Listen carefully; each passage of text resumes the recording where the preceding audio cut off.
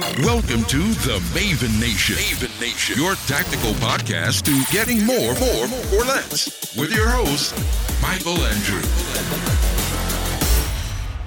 Good morning, everyone. Michael the Maven here. Today, I'm going to talk about a very important binary not in the Efficiency Playbook. If you guys haven't gotten your copy of the Efficiency Playbook, it is on Amazon at the low price of $2.99 for a Kindle version.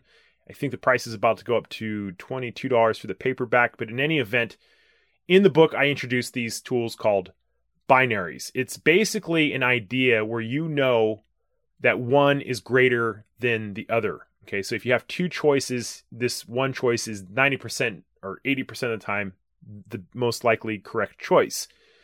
So I was watching a film the other night called The Founder. It's about Ray Kroc, the guy who really commercialized McDonald's.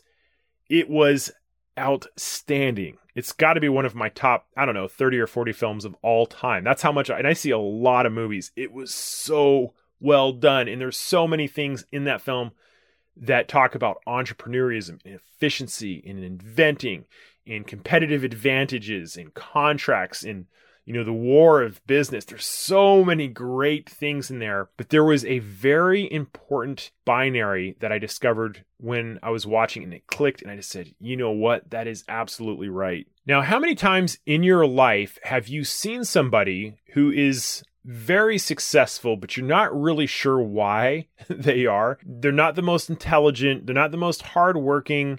And you're scratching your head and you're thinking, why is this person so much more successful than I am? And in the movie, The Founder, it really outlines it. And the thing that I loved about it is that the story talks about the McDonald brothers who really created the restaurant McDonald's.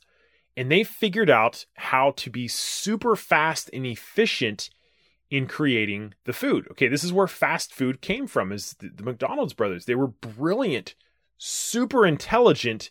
And in the movie, The Founder, I don't want to give you any spoilers, but long story short, Ray Kroc eventually takes the company from them. They talk about it a little bit specifically, but I've seen it in other places, and that is that boldness is greater than intelligence. Okay, I'm not talking in absolutes. You got to have a little bit of both. But if you have a little bit of intelligence and you have a lot of boldness, that is going to be more effective than having lots of intelligence with minimal boldness. And the reason is sometimes super intelligent people are not willing to take the risk to carry out their plans. So they have these great ideas, but they can't bring them to fruition. Whereas you might have less intelligent people who are very bold. They're willing to roll the dice. They just don't care. And it allows them to be very aggressive in a business situation. And that's a very subtle thing to realize, because I think we're kind of primed to think that intelligence is the end-all be-all if you're smart. But that's just not true.